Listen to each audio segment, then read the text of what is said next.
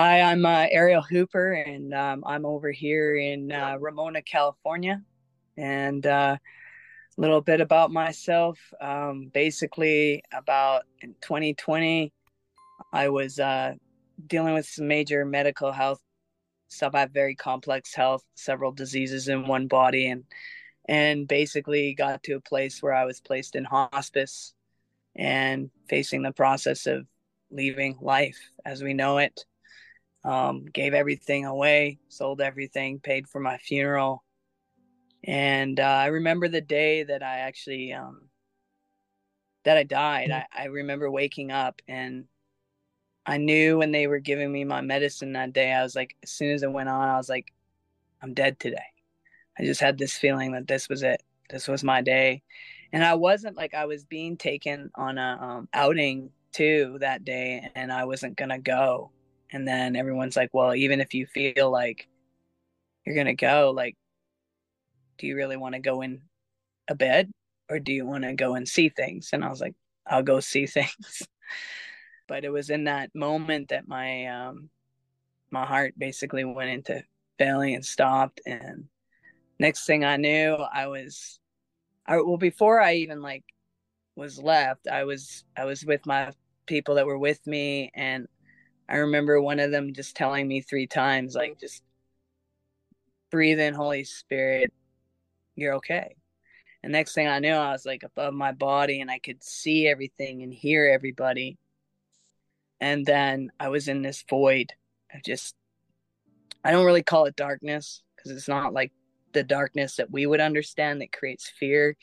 It's like a void of, I guess I would call it like the beginning in a sense, like, and then all of a sudden the void lifted and I was in this room.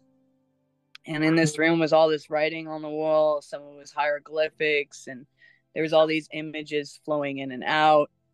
And there was these images at first of my entire life, but then it was like at a different perspective, seeing what was really going on.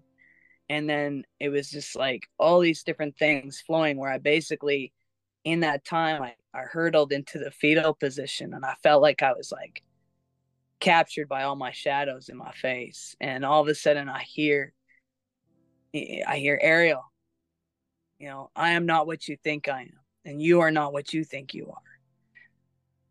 Would you lift your face and look at me?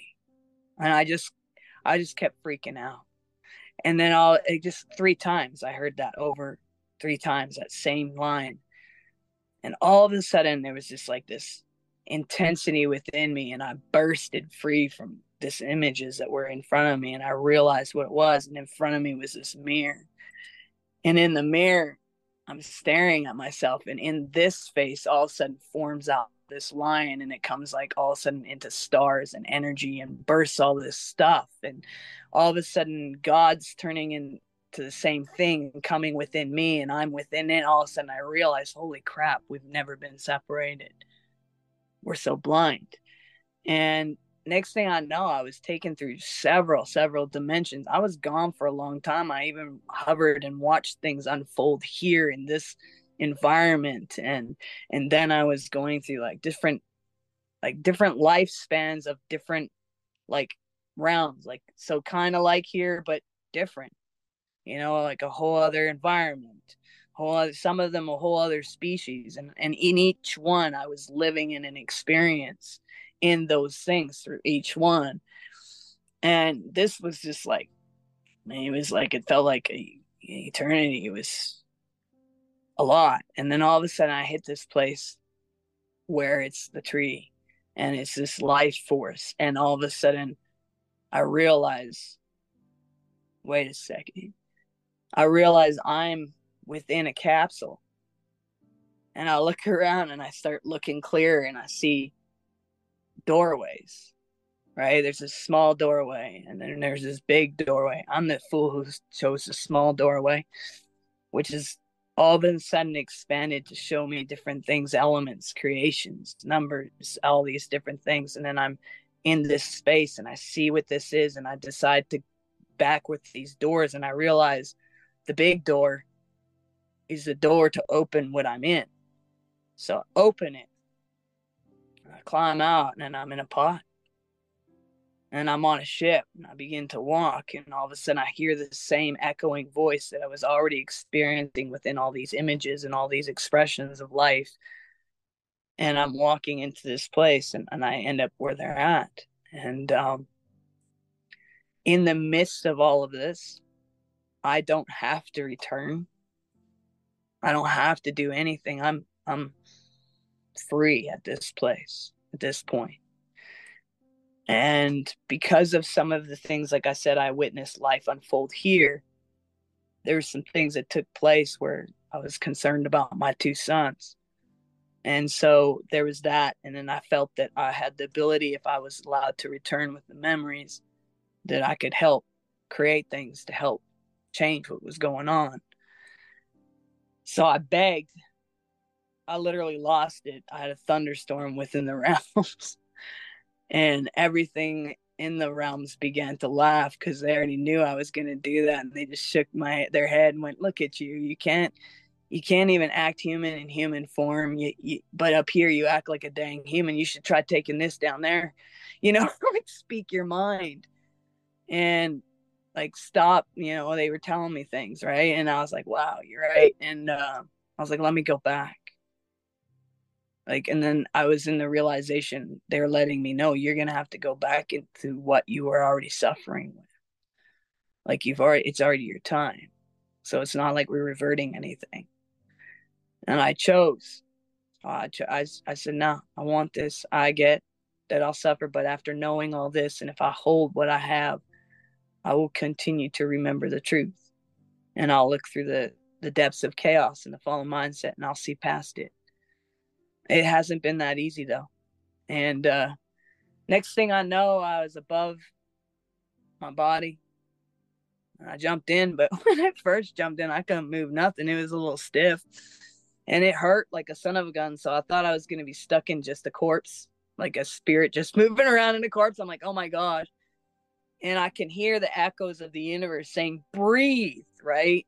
And I took a breath, and the people there said I spat out some white powdered stuff. It was weird, they said.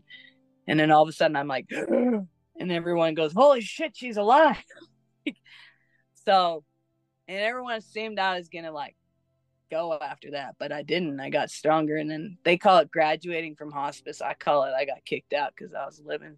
Well, coming back, I mean, honestly, once you've seen and you comprehend this kind of thinking and this kind of way of life, and it's not like there's many in the face of this planet that comprehend that. And if they do, they're somewhere up in the high mountains of Tibet meditating somewhere, right? They're hidden, because that's even what I do. I stay hidden too.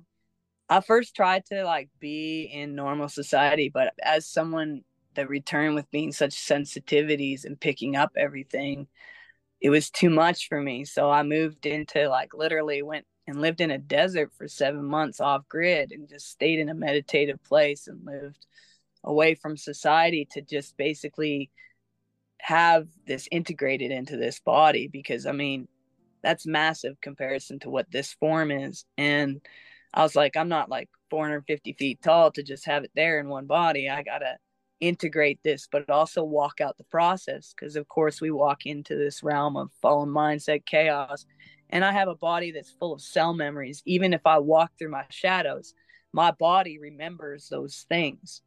So it was separated when it went through that process, right? I wasn't in that cell. So I had to also go through that integration, going, okay, you've walked through this. Here's the truth, and speak those things to my body. And I felt separating from all, which I walked out of a lot of relationships. I closed myself off from so much, and I just wanted to stay and listen, a place of peace. I was reading ancient texts while I was out there. And then after 2.5 years between living in the desert and traveling across the country to help people, I finally got to a place where I'm like, okay, it's time to share, time to express. And then all of a sudden, that's when I've been asked to do interviews for a long time, but I finally said yes to some and decided to do them, because I felt we were in a pinnacle point in our world that people need to hear the truth, need to realize that we're the ones that caused this. We're the ones to look in the mirror. We're the ones that we have no fingers to point. And I've come from some of the most intense traumas in my life, and I still don't have a finger to point at anyone who did this to me, other than the way I decided to believe about myself from these perspectives. And I just felt it was time, you know.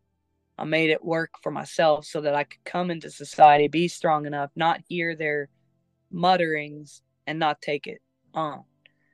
That's their shit, not mine. I think one of the biggest things I would say I've gained out of all of this is this lesson, is that in life we all have these perspectives and stuff that has happened to us. And they've placed us in these mindsets that keep our brains spinning, keep us looking out to go find something. We box everything into an order of what we want. We're busy to point fingers. But if we would stop for a moment and realize that, you know, if you are in a simulation, if you're in a video game and you continue to play in a first person player rather than observe and pay attention to what's going on so that you can go in and actually, boom, hit the mark on the key, you know, you're going to continue to cycle into anxiety, depression, all these things that keep you basically away from looking into the mirrored image. If everyone can realize there is no separation, God is just as real as you are, because God is breath of all life, which means inhale, exhale. If you don't inhale and exhale, then you don't got God. If you're inhaling and exhaling, you got God, which means you are in that place, which means you have all those things, but you don't believe it. And so to really walk into freedom in our life today, we all have to look at what happened, but not look at the story of how it happened, but look at what we believe. Do we believe we're nothing because of what was done to us? And if that's the truth, then the opposite of that is the real truth. You're something, which means you are the one who not only is the prison guard, but you're the prisoner, which means you have the keys to let yourself loose. Poverty is a mindset. Segregation, racism is a mindset. It's all part of fear. And we were breathed out of the solid state of love. Therefore, we get to choose which direction we want to be in, fear or love. You can't be in both. And we know the ecstasy of the feeling of when we are in love. And we can honestly all agree that we don't stay in that. Because if we did, not one would be on the street, not one would be hungry, not one war would even be happening. Because we'd recognize that that person we're staring at is actually us. They're a fragmented part of us that's been so misguided to think that we're separated. And the forms we see in front of us are what we created out of our fears. That's plainly the biggest thing I want to tell people. We're the answer to all the things we want to change. And we're the only ones who can stand up and say, you know what, you're right. We're doing this to ourselves.